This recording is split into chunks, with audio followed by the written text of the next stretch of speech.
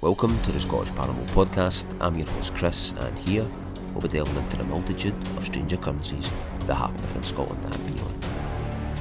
You can contact us with your accounts at the Scottish Paranormal Podcast at gmail.com.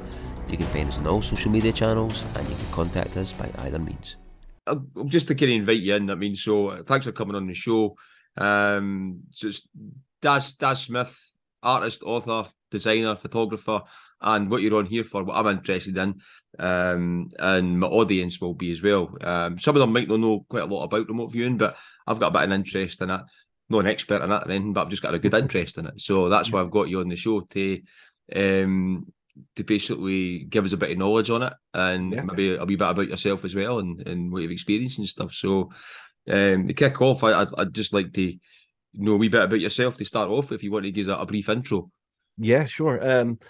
Well, I've been studying remote viewing now for, I think, 26 years, going on 27. Before I found remote viewing, I've been interested in paranormal studies all my life. Even from as early age as 10, I remember reading books and being, quite enthralled by it and reading the books over and over and over. And that was it, that was it, what we call junior school back then. Mm-hmm. At the age of 15, I took what we call formal training. And I was lucky enough to be able to take training early enough because I grew up in a house where my mother was a spiritualist and she was also a clairvoyant healer. So we had a library of books there, and I had access to teachers basically. So it allowed me to take early training at the age of 15 in mediumship, clairvoyance, healing, and scrying with pretty much everything out there. So that was mirror, a black mirror. Even standard things like crystal balls, sand readings, tea leaf readings, tarot cards. So I trained in all that kind of stuff for a number of years, and it was good, and I had a good skill level in all that, but it always felt like it was lacking something for me. So in 1992, I heard the term remote viewing mentioned at a UFO conference in Leeds, and essentially it was a guy claiming to be an ex-CIA spy who was a psychic, using his mind to travel in time and space. And the moment I heard that was it for me. It was like, wow, that's what I want to do. And that's where I've been since. I've been training myself and practicing it, and now running or being part of a full-time business for the last 4 going on 5 years, offering services to people in remote viewing as well. Totally interesting subject.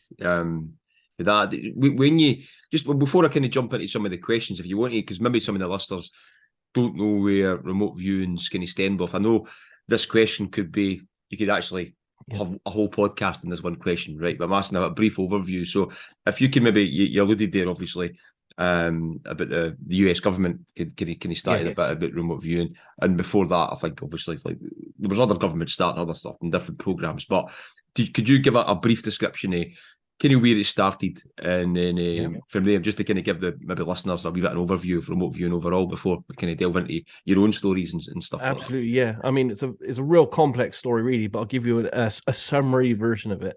And the summary is from 1972 to 1995, when it stopped, the American government, using subcontractors, like companies called SRI or Stanford Research Institute, they investigated using psychics under scientific protocols, which we now call remote viewing, to essentially spy on the Russians and to do all kinds of espionage things, look for secret weapons, secret bases, and even find people, drugs, all kinds of things.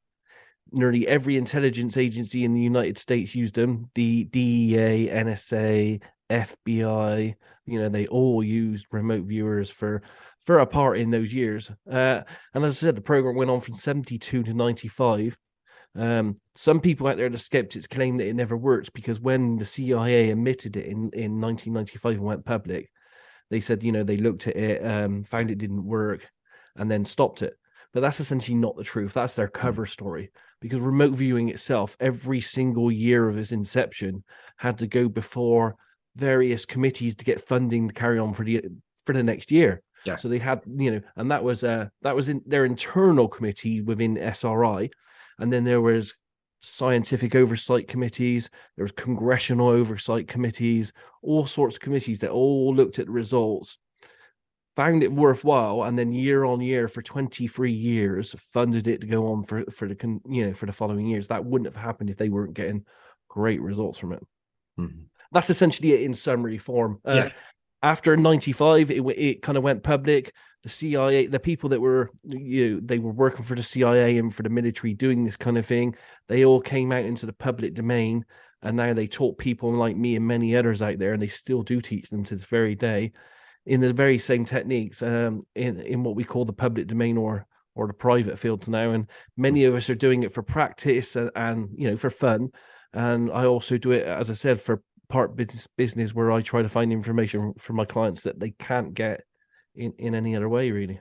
Mm-hmm. And if people want to look up some of the different projects that were running, it was like Stargate program, and the other one was Grill Flame, spit it out. Grill Flame, Scangate, Dragon Absorb, Stargate. There are various programs. I have a website called remoteview.com, and on that I have a vast amount of resource. I have thousands of Freedom of Information Act, CIA documents. I have training manuals, videos. Mm-hmm. I even published my own magazine called 8martinis.com, and I've been doing that for 13 years now. I think we're on edition 19. I've just published last week, and that's for free as well. So they can download all those remote viewing magazines for free. And in each one of those magazines, there are historical documents, there are articles people wrote, theories, and there's lots of examples, real world examples of people using remote viewing and the feedback, so you can see how accurate they were. I'd recommend any listeners, if they want to look into it, to go to Daz's site. I'll put it in the show notes and stuff. There's a plethora of information on there. There's just that much to take in, you know what I mean? So I'll be definitely going back into it and dipping into it. But I'd recommend to go and look at it and stuff. So when you took the plunge yourself to get trained in remote viewing, did you, before going into your training and stuff, did you see a difference between remote viewing being more kind of clinical based, if you know what, or scientific based, rather than being like people would these days maybe call it the woo or things like that, and it maybe took a wee bit of that off the subject, so it maybe a bit more kind of acceptable in that sense. Yes. And that's why I like it, really.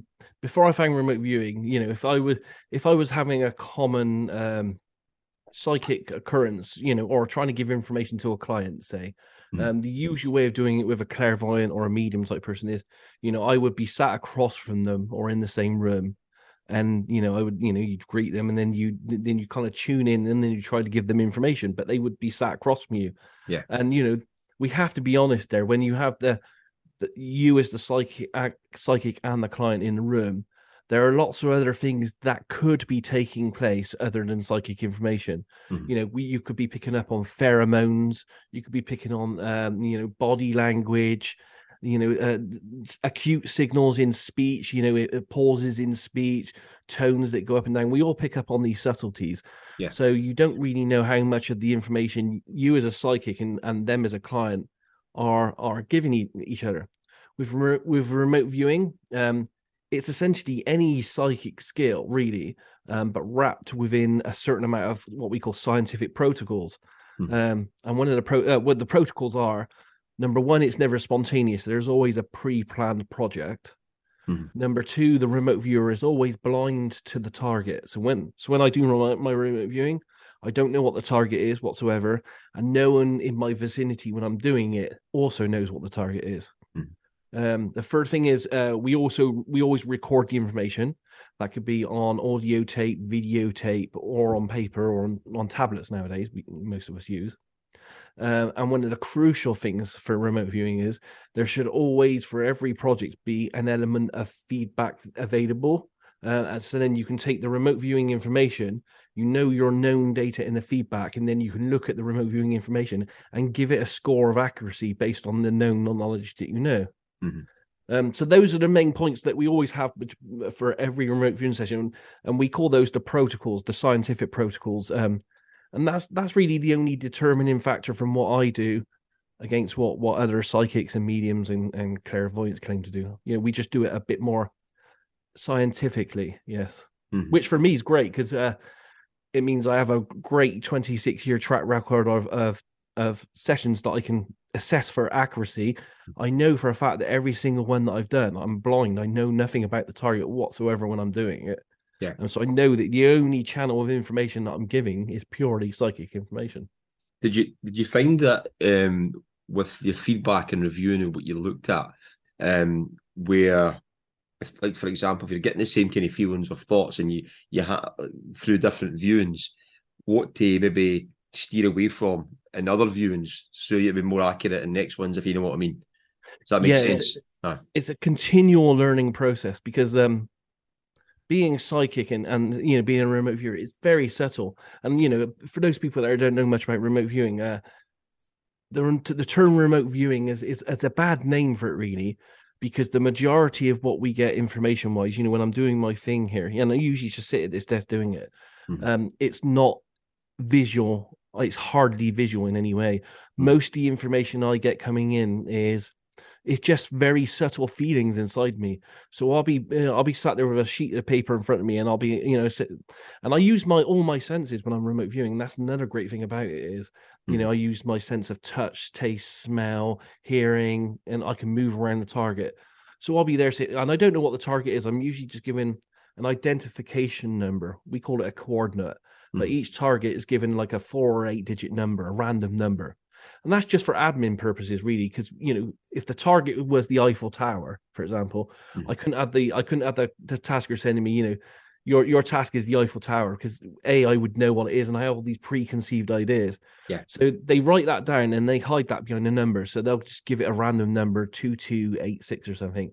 And all I'll get as a remote viewer is, this is project 2286. Tell me what's there. So I'll sit down with the number 2286 and I'll write that on a sheet of paper. I'll write 2286. And literally I'll just be there asking myself questions. I'll be like, okay, if I was at this target, what would it smell like? And the very first impressions that come in, and I don't actually get a physical smell sensation. I just know what that smell would be. It's the first word that comes into my subconscious that kind of bubbles up. That's what I would write down. And I do that for all my senses. So I'll sit there and go, okay, what's the temperature at the target? First word that pops in, I'll write it down. And then I'll say to myself, okay, if I was touching it with my physical fingers, what would it feel like? And I'd be like, okay, it feels hard, it feels cold, it feels metallic, and so on. So although we call it remote viewing, there's hardly any viewing in it. Occasionally, we do get these real brief flashes in our head of an image that's hazy, it's gone. It's almost like when you look at a light bulb and then you look away and you get that afterglow. That's how the psychic impression is. It's like an afterglow type thing. It's there for a second, but it's not really there. It's a bit hazy. We do get those, but that's not the major part of what remote viewing is. It's mainly just really subtle words and impressions that come from your whole body, really, from deep inside of you. When you went to learn remote viewing, so where did you go? Where did you find? I mean, I can imagine probably if it was back in the 90s, it was probably quite a hard thing to find then. You know what I mean? Because I know obviously come back then it wasn't like as well known as it is now. Yeah. So it was very hard back then. It's much easier now because people like myself have put all our stuff online. But in the 90s, because I learned it in 96, and that was just after the American government went public. And there were some people, some of the people that worked for the CIA and the military were doing training, but it was only based in the US usually, and it was very expensive, costing thousands at a time. Yeah. I managed though to get on a private discussion board with other remote viewers talking about remote viewing at the time, and I managed to make communications with a guy that was in Russia at the time, claiming he was training people there in special forces type medicine. He said he'd also been training in remote viewing, and that he was popping through London on the way home, and he invited me to take a 2-week course with him up in London. So yeah, that's what I did, and I've been kind of learning and practicing that method, and also evolving that method to work better with me over these 26 years since. The only time I can ever remember seeing anything about remote viewing back in the day was at probably at the back of the UFO magazine or something like that, things like that back in the day. That's when you maybe seen like a wee course there, maybe an obscure one somewhere. But that was all the only time I've ever seen it. I mean, but I knew it obviously when it came out and stuff like that. One thing that did interest me though was, so with what you were explaining there, can you explain a difference between, because I've heard when people talking about remote viewing and they talk about biolocating, right? Mm-hmm. And you've also got, for example, astral travel. Could you describe a bit of difference between astral travel compared to remote viewing to compare to even biolocating, if that's maybe the same as astral traveling or whatever? So just to kind of clear it up a wee bit. Yeah, absolutely. There's definitely clear differences. Astral traveling is where you're usually half asleep, you're led down, and you're in a state. You put yourself in what we call a flow state, where you can then kind of try to move your consciousness or your body out, or your etheric body out of your physical body, and maybe go to other locations. Remote viewing is completely different in that when I do my remote viewing, well, most of us do it, we're literally just sat at a desk with a stack of paper and a pen or a tablet. So there's no, I mean, there is a slight altered state of consciousness in that it's a bit like when you're doing a martial art or something that takes a great skill level.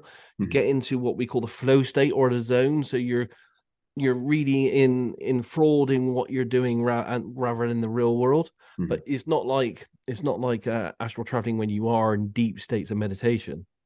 So that's the main difference really. But the bilocation thing, and I have to say now before we go anywhere else with this, I've seen no evidence whatsoever that a remote viewer actually travels in any way to any of the sites that we look at in time and space.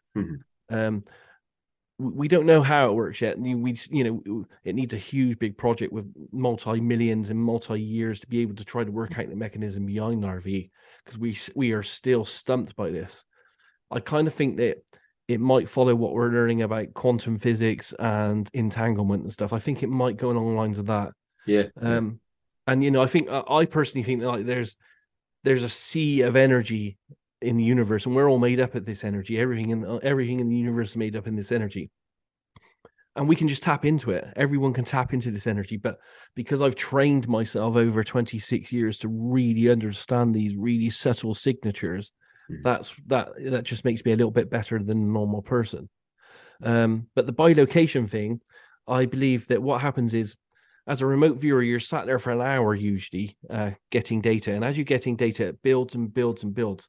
And as it builds, you kind of open what we call an aperture to the target. With each stage of your remote viewing, it gets a little bit wider, so you see a bigger picture of the target. Yeah, I think at a certain point where you've had so much data come into you that you're recording down on paper, it's my belief that you kind of, or your mind kind of builds or simulates what that target would be if you were there in real time, because of the data that's coming in. If you're getting data like it's hard, it's round, there are things moving, there are people, it looks like they're walking, they're on the streets, all this information is building up a scenario in your mind. And I feel that the bilocation is that you get to a point when there's so much data coming in, you've almost tricked your mind, almost like virtual reality, into simulating that you're actually there at the target site. I know what you mean. Yeah. I always kind of found it interesting regarding the two, because it was when I'd maybe watched documentaries about it in the past, I read books in it in the past, and people describing it being there, or descriptions of what they were referring to, and it was trying to differentiate between, was it in regards to the same as in astral travel, where like we knew astral travel, it seems like they're physically there, not physically, but consciously there, and they can see. After a certain time, they can see what's run about them and stuff like that, and things like that. So it was trying to kind of differentiate between the two. And I know, obviously, back in the day, I mean, so Robert Monroe was in the Monroe Institute, was developing all the out of body stuff, and he was involved in remote viewing as well and stuff as well. Remote viewing. It's kind of similar but completely different in the same, because when you're doing the astral traveling thing, you are like in a very deep altered state of consciousness. You're halfway sleep, halfway not. Whereas remote viewing, I'm usually and I have done this in the past. I can be sat here with my pen and pad, writing stuff, drinking a coffee, listening to music, and having a conversation with someone at the same time as I'm doing my information. There is a slight altered state of consciousness, as I said, into the flow state, but it's nowhere near as deep as some of those classical techniques like astral projection. Yeah. No, I've been kind of looking at for the last few while. I've been looking through Robert Monroe's stuff as well, and extremely interesting. You know what I mean? I found it interesting as well, where he was involved in some, I think, trying to develop some of the stuff for the US military as well for hemisync, for remote viewing as well. Yeah. And have you ever tried in that? Does that make it any more successful, or like trying hemisync with it and stuff? It doesn't work for me, but saying that, I do, whenever I do remote viewing, I do always listen to classical music.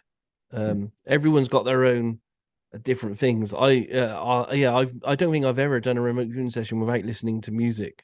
And I do pick classical music because I don't want music where people have, or they're talking words in it, because I feel that those words might affect my subtle flow of data, might influence it. So that's why it's classical music for me. And I have in the past, used meditation music and hemi-sync music as well. And some of the remote viewers out there, I would say, something like 30-40% of them do use hemi-sync type music to what we call them down, or get you into a state where you want to start your remote viewing.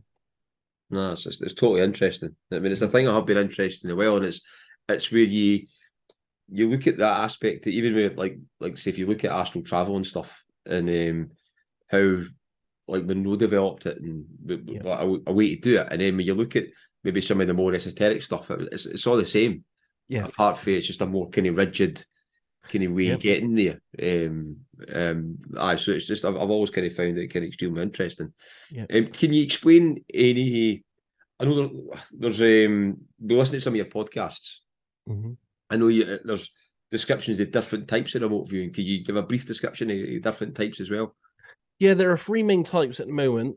There's ERV, which is short for extended remote viewing, and that is a little bit like what you're talking about with your astral projection. So the remote viewer then is usually led down, or semi led down, and they do go into a very deep state where they're almost asleep, but they have a monitor in the room, so the monitor is asking them questions, and them as the remote viewer trying to answer. But it's very hard, they can't pick up a pen, of course, so they're having to audibly say things, which is then recorded in that way. Or once they finished it, they come out of their RV session and then they try to write it after the fact.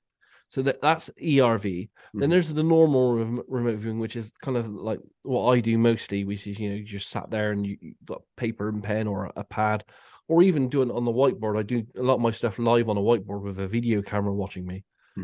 So that's normal remote viewing. And we have another subset, which, tens of thousands of people are playing with, which is called associative remote viewing. And we generally use that for trying to determine outcomes of things like football games, stocks and shares in the markets. And essentially what you do with that is you pick like an event, like a football game. Like, we just had the England game a couple of days ago, which they lost. And we know there would be an outcome for that. So you try to do it beforehand, and you kind of say, okay, you have the two teams, and which one will be the winner at the end. So you have team A and team B. So for associative remote viewing, you associate, say, something with team A, and it may be, I don't know, a mouse, for example. And then you associate with team B, Big Ben, the clock in London. And then you say to the remote viewer, I'm going to give you one of these as what's going to happen in the future, who's going to win. So I want you to go to the future and remote view which target I'm going to give you. So the remote viewer does his RV session, and you have to then determine from his data whether he's describing a mouse or Big Ben. And so that's associative remote viewing. And a lot of people are, as I said, tens of thousands of people are playing with different versions of that to try to win things like football games, horse racing, the lottery, all kinds of things. And going back to ERV, when the monitor's asking questions, is he still blind? during that? Is it double blind in it, or is he asking questions about the target, or is it like case it's preset mixed. questions? It's mixed scenarios, and sometimes they're blind and sometimes they're not. Yes, and that happened within the military though, because the military did do a certain amount of ERV sessions within their project stuff, more so in the earlier days of remote viewing. Yeah, and sometimes the monitor knows, and sometimes they don't. So you have to be very careful and have a very well trained monitor that they don't lead the remote viewer too much with what they're, with what they're asking. They couldn't. They again, if the target were the Eiffel Tower, you wouldn't want the monitor to go to the remote viewer something along the lines of, okay, I want you now to move to the structure in France and tell me what you see. Yeah. Because that's you in. But you could say to them, I now want you to move to, I maybe give them a coordinate. Yeah. Or I would probably keep it more obscure. I would probably say, okay, start your RV. I want you now to move to the location. And that's not telling them anything really. Yeah. And then I'd say to them, okay, now you're at the location. Now tell me what you see, or describe what you see as a remote viewer. So you have to be very careful. You couldn't say, now I want you to. You couldn't say, for example, I want you now to tell me about the structure you see there, because that's too you're leading too much. Yeah.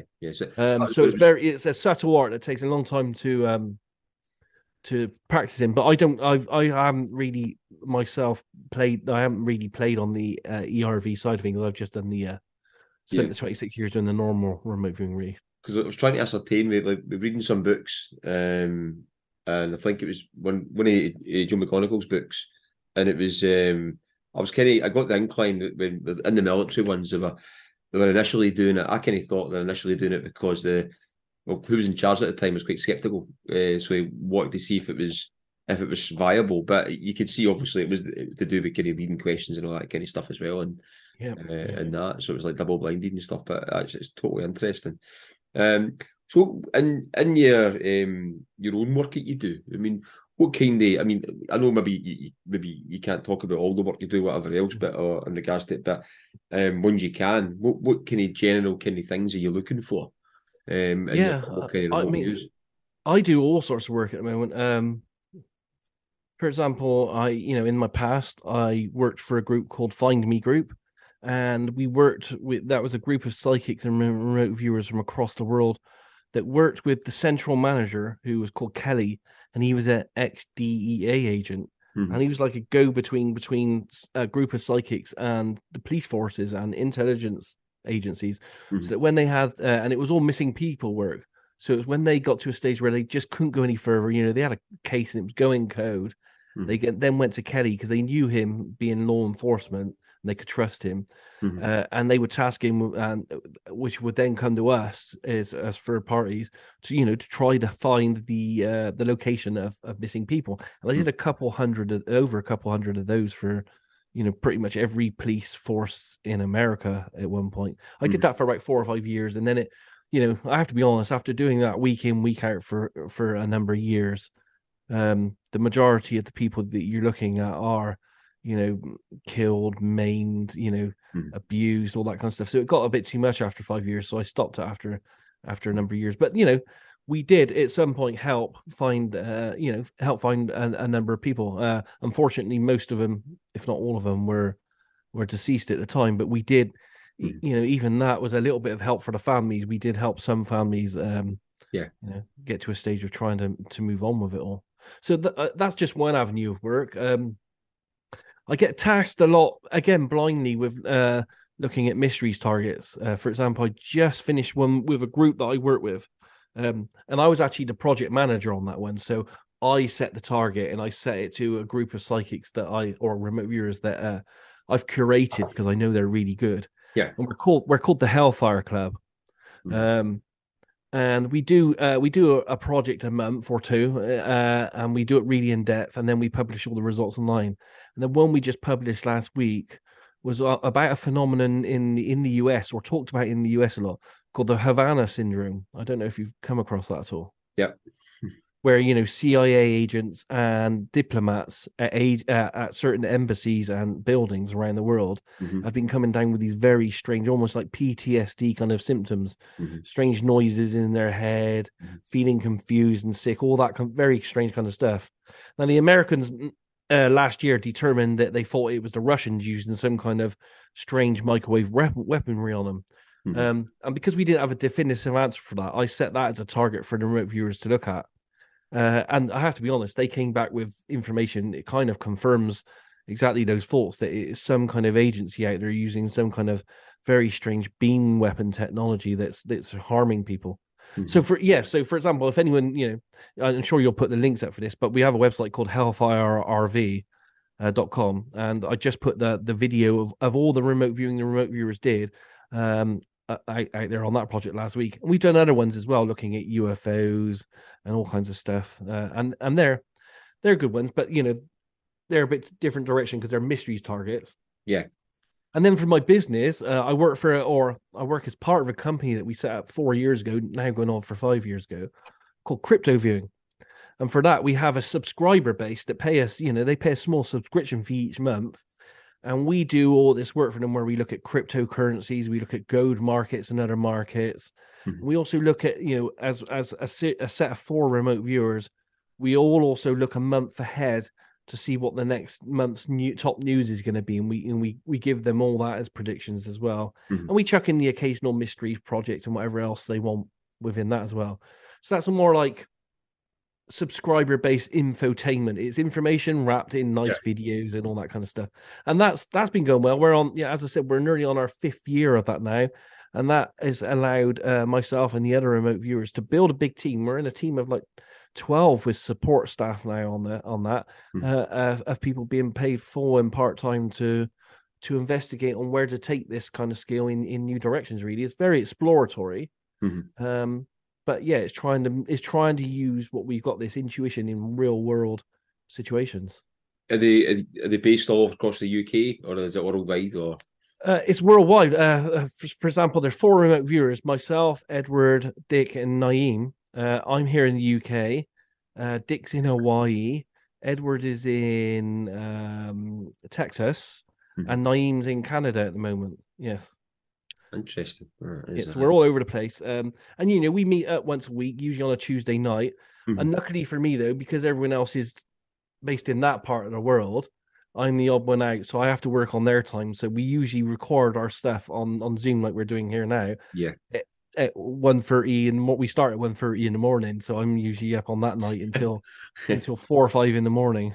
I'm the same. I mean, that's like trying to get people from like East Coast America and stuff, and they're always like either, what is it, 5 hours behind, or 5 hours behind. That's it. Yeah, usually 5 or 4 hours. I have to be honest; it's a bit tough trying to be psychic at 2 o'clock in the morning, where all your eyes want to do is just close. But it works well, and we got a great team of subscribers, and behind all that as well, we have a members only website where we have all these forums on where they can ask questions, and we have all these group chats. Like I think we got one coming up in late in December where the members can meet us in a Zoom meeting and just ask us live questions, all that kind of stuff. So it is a great out of the box mechanism that's working well for remote viewing services at the moment. What's the most interesting target that you've looked at? And it could be as out there as you want, or what's so many. The most I've got so many, to be honest. I'll give you a couple of ideas of maybe if you've maybe looked at them before, right? Yeah. Have you ever looked at Oak Island? I have, yes. That was interesting. And that's my RV session for that is actually for download on my personal website, Remote Viewed.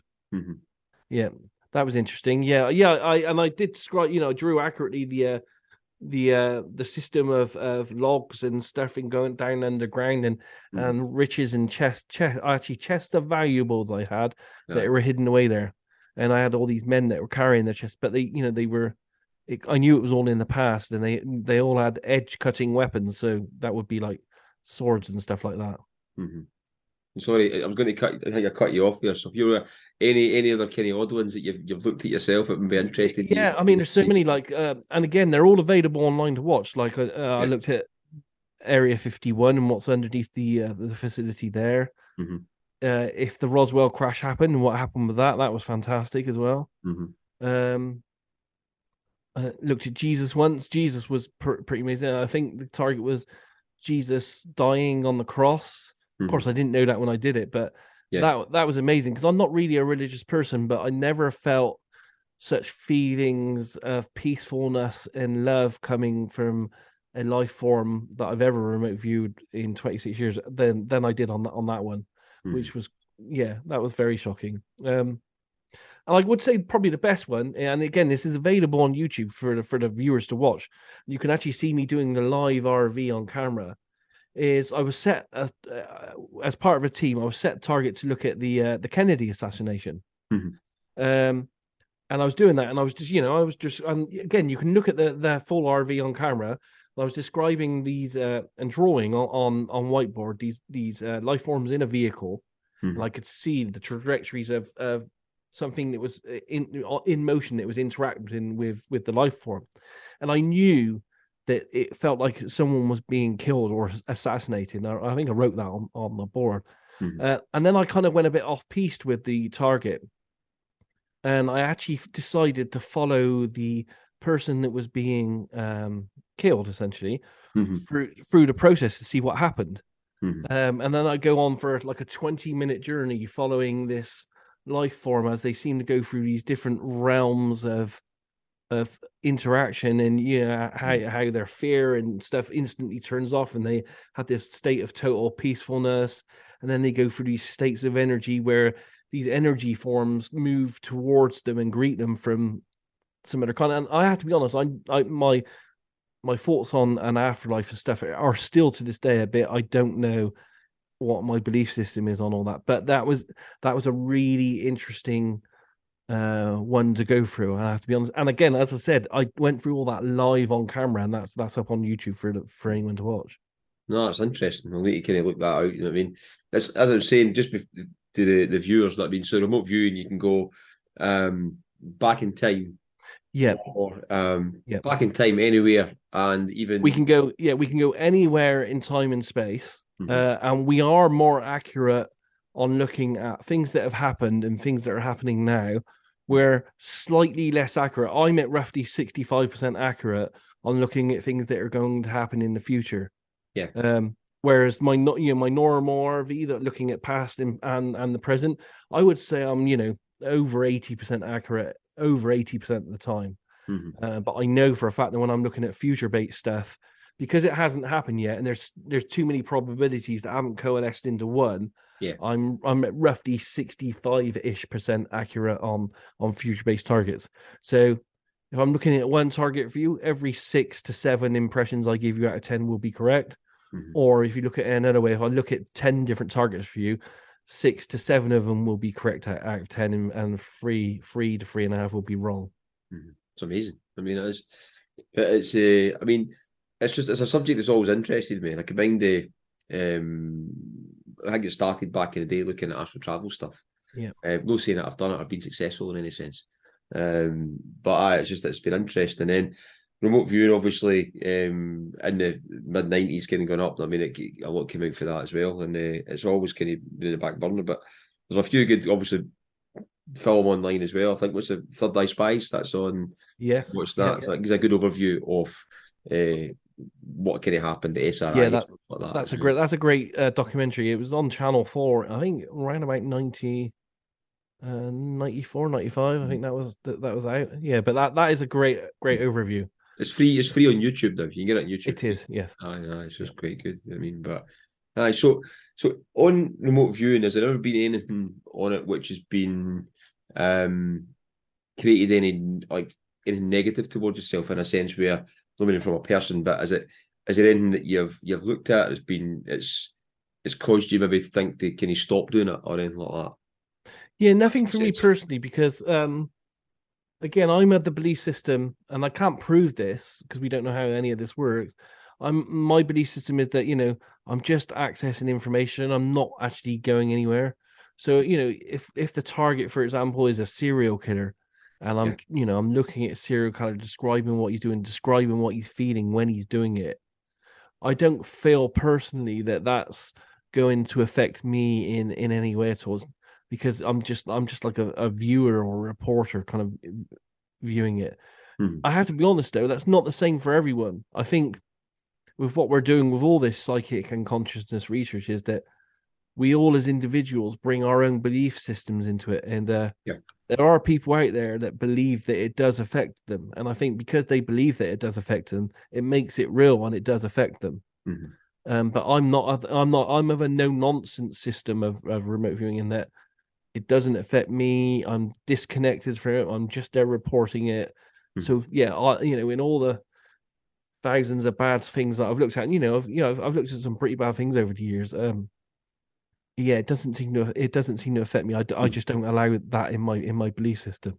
But Yeah. as I said, I think it's malleable. I think you have to be very careful. Whatever your belief system is, you bring that into reality. Yeah. Yeah. I know what you mean. Yeah. Yeah, I think anyway. There's enough stuff on social media and the internet for to plague your mind anyway, regardless of kind of they going Yes, yes. there. But remote viewing can be used for great tools as well. Stuff that's not being explored enough, and we have to be careful because you have like laws and stuff like that. And I have done a few experiments of medical remote viewing, Mm-hmm. where a doctor friend of mine gave me a blind target. I obviously knew it was a person, and he was like, can you diagnose this person, for example? Tell me what you see with remote viewing. Mm-hmm. And I had to create a whole new way of doing things, where I created these little pictures of the human body, which I would then probe and then write my impressions. So I would like say, okay, I feel like the central nervous system feels like this, the head feels like this, the body here feels like this, the emotional system feels like this, Mm-hmm. and I would write my impressions. And on one of them, I was writing that I could feel this grey, squidgy kind of substance in the person's brain. And the only feedback I had, because we had to be very careful on what he could tell me, was that it was a patient with brain cancer. Mm-hmm. So I was getting really good data on that. Mm-hmm. And there are other people out there exploring using remote viewing for medical purposes. Again, in the last resort, when a doctor or someone doesn't have anywhere to go, it's a really cost-effective way of trying to get more information that may give them a lead. Mm-hmm. I don't think it's been explored enough, and it would be nice if that was explored properly in proper medical circles, but I don't think it has been. What's your thoughts on so obviously now you probably, I'd maybe say, you follow the UFO subjects, you know what happened in 2017 and all that kind of stuff, and where after the US government, Yeah. so they came out, I'd say they came out again, right? In regards to all that going on, I mean, but you see the kind of narrative getting pushed down, or behind the scenes getting pushed into the kind of consciousness aspect to it as well. Yes. And things that so constant an aspect where actually getting pushed out with people like Lewis Ondo and Gary Nolan and people like that. And I find it interesting where you look at where the experiencers and talking about consciousness, and then they will be people like Gary Nolan, for example, like pulling out information for the ether or for the like for Beyond the Veil or whatever else, and inventing things or all that kind of stuff. Do you see total parallels between like that and remote viewing and tapping into that field?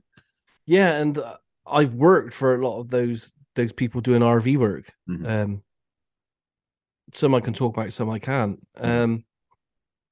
And just on my own, like when I looked at the Roswell crash, for example, and I was looking at the craft, and I could see that it was a craft coming down, and it crashing, all this kind of stuff.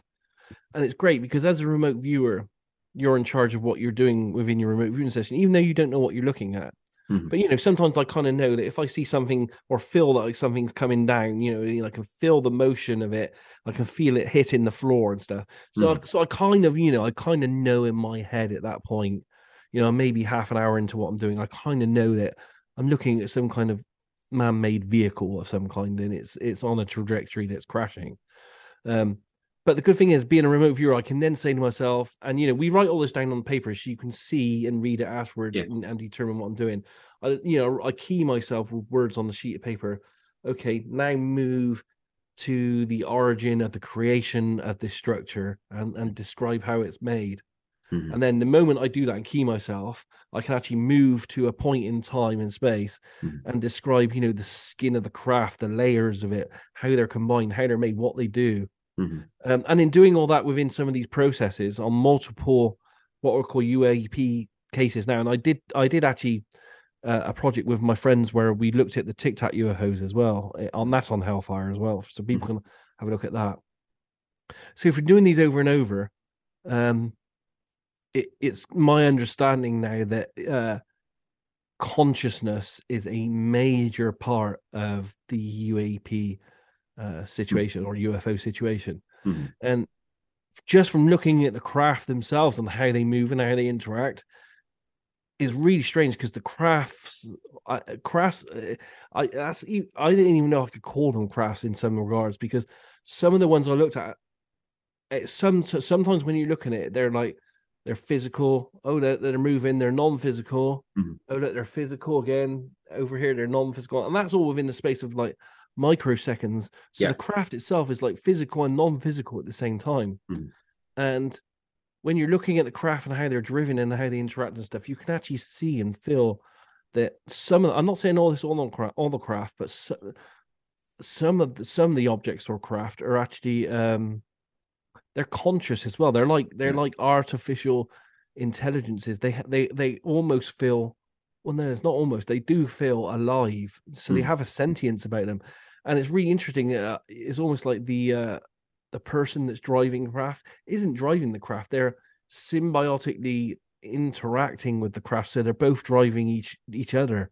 Yeah. It's very strange. It's almost like, and I think this is how it works. When a person connects with the craft to control it's not the right word because it's not controlling it. As I said, they're working symbiotically. But Mhm. when a person connects to the craft, it's almost like some part of the DNA of the person becomes part of the DNA of the craft, Mhm. and they're kind of locked and connected, Mhm. and there's this seamless working together kind of symbiotic relationship. It's very hard for me to describe because it's stuff Mhm. that I kind of felt, but it's amazing to kind of feel that, and it's all, as I said, it's all consciousness based. Mhm. um and I think a lot of the stuff that's going on there with these non-humans, because I don't like to call them aliens because we have no idea Yeah. Yeah. where they're from. Most of it honestly feels like it's interdimensional. Yeah. And we're probably more alien to it than them because they've been around for hundreds of thousands of years. Mhm. Um, but yeah, it's all conscious space. I think we're only just now starting to, over the last year. I'm seeing it in all the UFO podcasts Yeah. where people are starting to understand how much of a role consciousness really plays in this whole scenario. Definitely. Yeah. Yeah, There's more and more for what you said as well. More and more reports from experiencers. Like merging with the craft and all that kind of stuff, yes, and yeah, discussing that, and there's stories like that for like yeah, decades. But I think there's more and more people talking about it now, yeah, because they feel they can talk about it more, yeah. um, And as they well. seem to be these non-humans, or I don't want to class them all like this because I think there's a lot going on there. Yeah. But some of them seem to be very interested in our brand of consciousness. There seems to be, in some regards to us, some of them seem to be very interested in how consciousness works for us, and it's something that they don't have. I'm not saying that's all the same for all of what's going on there, because I think there's lots of multitude of non-humans and all kinds of stuff. But there's at least one set of them that are looking at us and go, wow, how can they do that we can't do? And I actually think that they know we can do something that they can't do, but we don't know that we can do it. Yeah. If you Yeah. understand that, I, that I I think just there's I just something hidden or locked in human consciousness that we haven't found yet. That Mhm. we that they want, and yeah, that's why they're exploring us, studying us. But that's I have to stress that's only one subset of what's going on out Oh, there totally. that's Mhm. interested in that. I think I found it interesting recently. There was going back to Gary Nolan. There was a Gary Nolan interview. There's actually a few which I've kind of pulled things out of. And one of them, he'd said, hypothetically. speaking, right? Because most of the time it's always hypothetically speaking. But Yes. you know, some of these guys are in the know for what they're doing and stuff. But he said, well, take it for instance. What if you could have found out that maybe we were farmed for something or another? You know what I mean? And we basically weren't at the top of the food chain. And Lou Elizondo said that a number of times, and they've been at the top of the food chain. And then there was another one he said recently. This is back to Gary Nolan again, which is saying, well, let's say, for example, there's a number of different of these, either interdimensionals or ultra terrestrials or ETs or whatever. He said, let's say there's a number of them, and there's ones who want to get something off us that we've got that maybe we don't know we've got, and there's other ones that maybe want to protect what we've got. Yes. And then there's other ones overseeing that as well. But they see us as it goes, we're just like a sideshow, but this is all going on as well. Yep. And I found that interesting. And then when you relay that back to like some of Robert Monroe's work as well, when he's talking about when the term louche, when he was talking about one of the ropes he got when he was doing all his work, when he was out of body and going into like the other kind of dimension, like basically the other place or the other realms and that. Yeah. He was discussing about us being farmed or like for louche, and he said, but it wasn't that.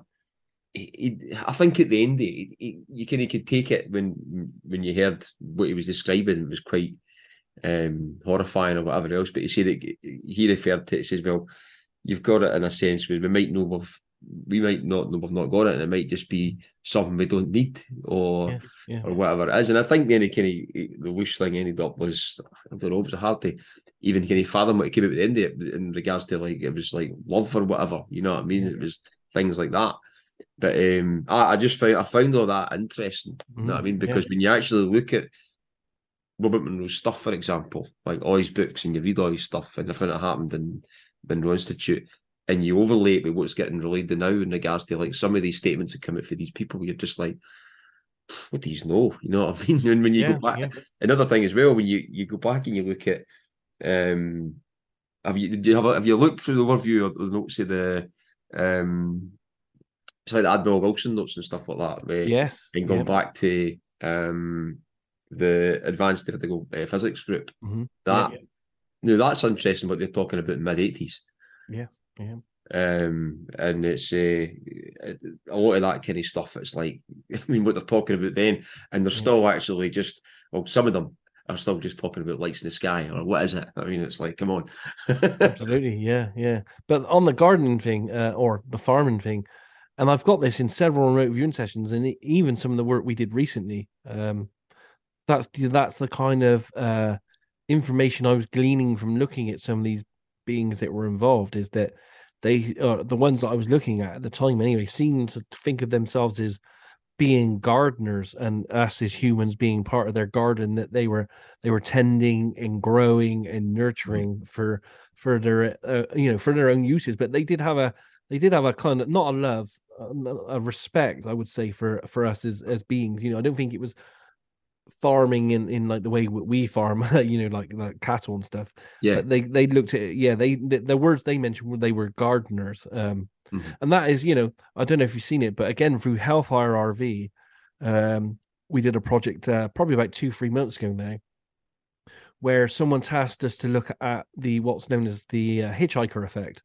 And the origin of the hitchhiker effect, the paranormal effect that follows people home after they've had a UAP encounter.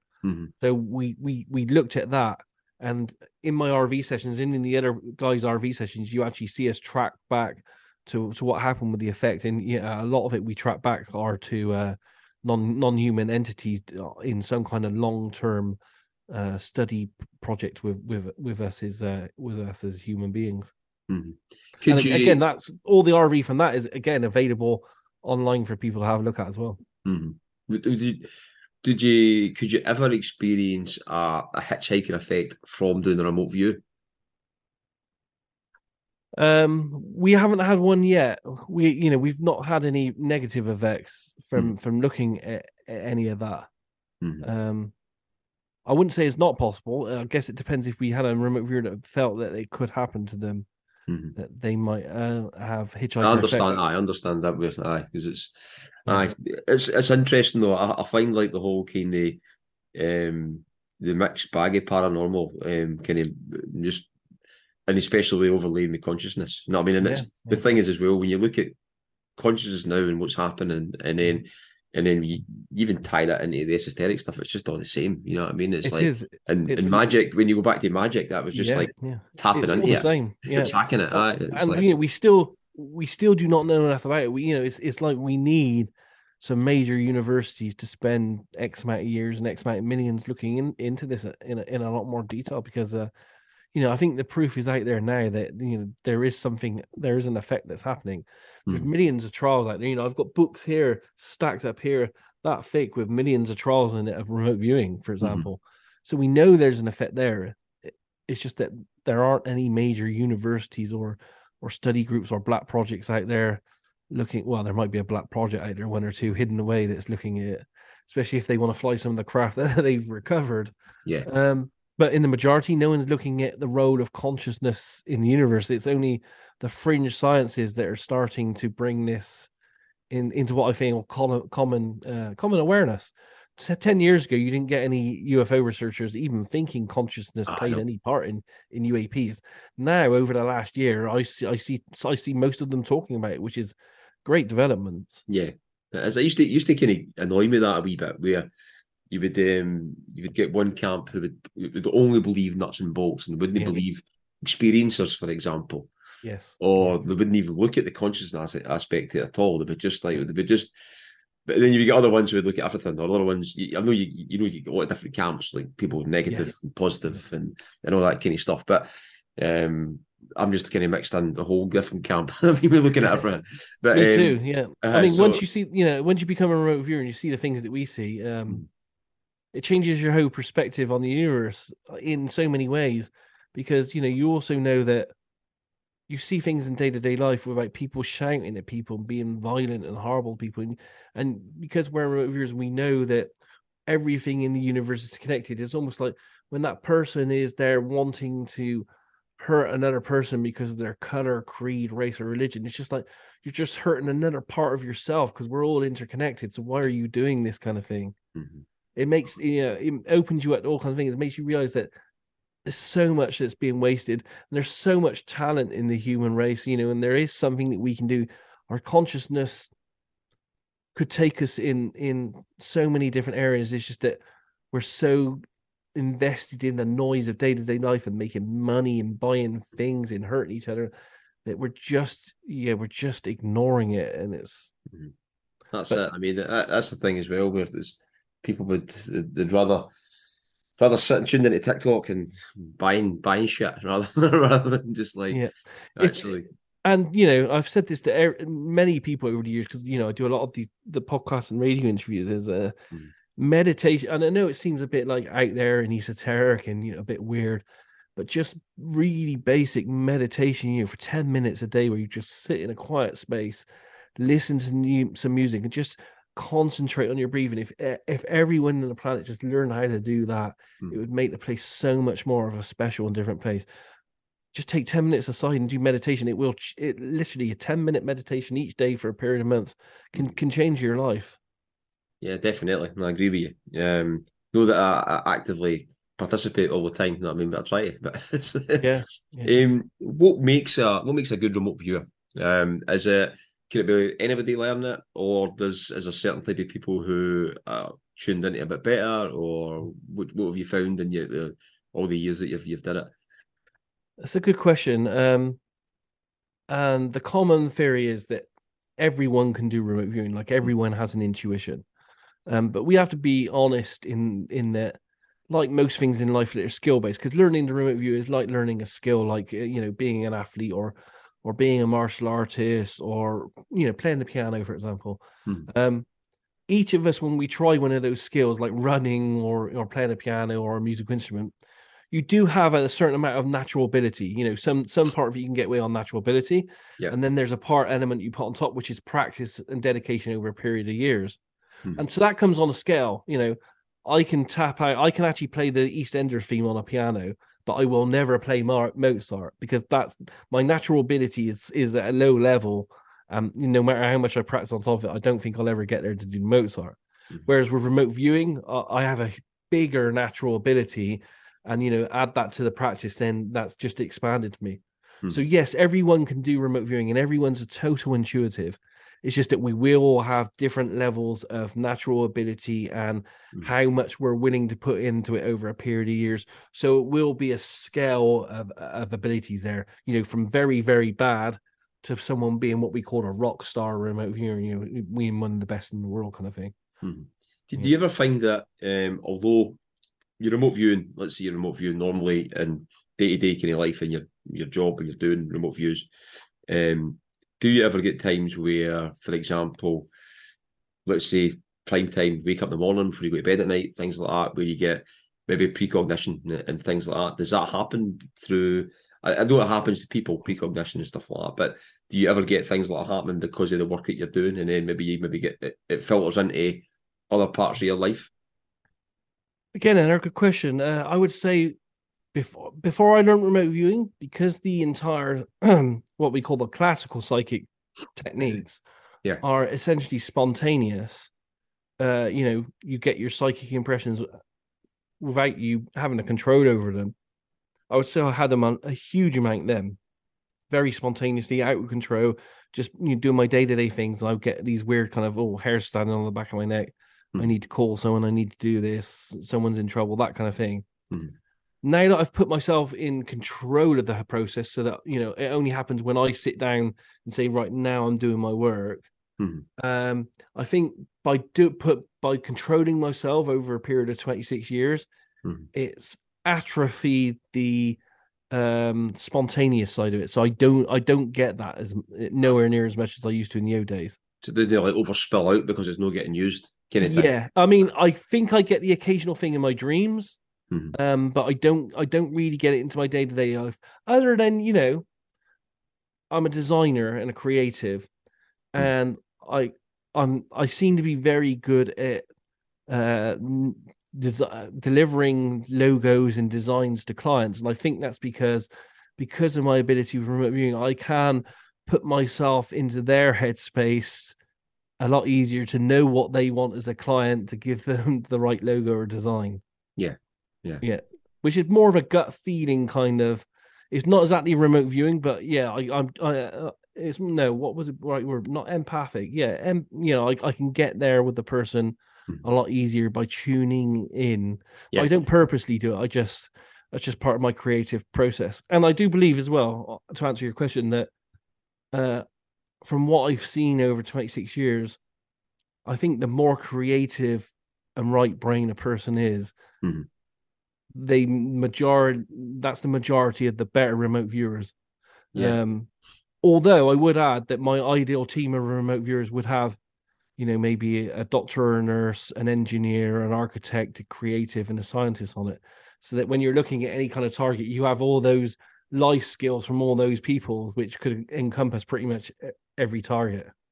It's the same way. It's the same way most experiencers are the same as that as well. They're all came from like maybe that type of like right brain as well. You know what I mean? If it is right, I mean, don't get me wrong. Some remote viewers that I work with are very analytical, very straight laced, kind of like left brain thinking, and they also make good remote viewers. Because they're very good at reporting what they see internally.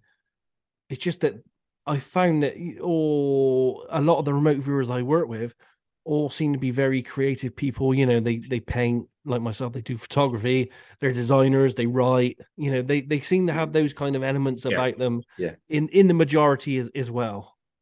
I think that kind of happens as well with experiencers. You get quite a lot of artists, quite a lot of musicians, they've all quite a lot of them had experiences, and a lot of stuff comes for the other place, for the music and the artwork and the designs, all that kind of stuff. You know what I mean? And I've said to people in the past that I truly believe that the feelings I get with the intuition and the remote viewing seem to bubble up from the same well of information as all my other creative ideas and expressions come from as well. It seems to be the same thing, but just interpreted differently through my own internal filters. So if I'll just ask you a couple of questions before we kind of finish up. So if somebody's looking to get into it and they're wondering where to start, where would you recommend them go to start off with? Obviously, your own website and stuff. But Yeah, I have huge amounts of resources on my website, including all the free remote viewing manuals. And I even created a one-page template how to do remote viewing uh, in a specific method thing, and an accompanying video showing how to do that as well. yeah, So that's a good place. Again, my magazine's great because it got 19 issues of that for free, and you can have a look through the history, articles, all that kind of stuff. And I also have a huge YouTube channel called Remote Viewed, and on there's all throughout the pandemic because none of us could meet. I yeah, started doing these Friday night chats where I would interview the top people within remote viewing for 2 hours at a time.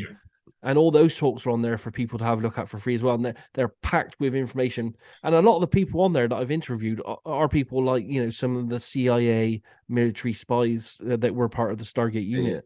Yeah. Is that the signal line? The signal line is the audio version of Yeah, that that's as the well. audio So podcast. yeah, I but the drive, videos, so that's what I listen. yeah. But the videos themselves are all, they're, if you go to YouTube and then remote viewed, it will come up there, and there's probably about 100 or so videos there which are really informative for people. And sometimes, like every 3 or 4 weeks, I get together with the community, and there's probably 30-40 of us, just as normal remote viewers. Yeah. We meet up, we discuss and talk about theories, talk about examples, question ourselves. Are we doing something wrong? Could we do this kind of stuff to make it better?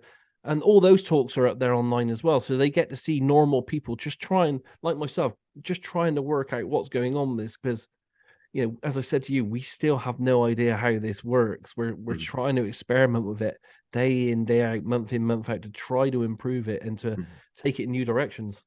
Brilliant. Right, well, what was I going to do? I'll get all your I'll put all the links in the show notes for any listeners that want to follow up. I'll definitely will be doing it myself as well. So I've kind of working my way through the signal line as I'm driving and stuff. So that's it's quite good for me. I mean, but really good discussions. Thank you. I'm going for the start, but I've actually kind of jumped to one of the ones that was at the end of the one with Jim McGonigal. What was that? It was quite a good one. So I'm kind of going through that. So like Daz, it's been brilliant, and been great chatting to you. Thank you for coming on, and maybe speak to you again at some point. Yeah, we'll have to do it again. It'd be fantastic. Yeah, definitely brilliant.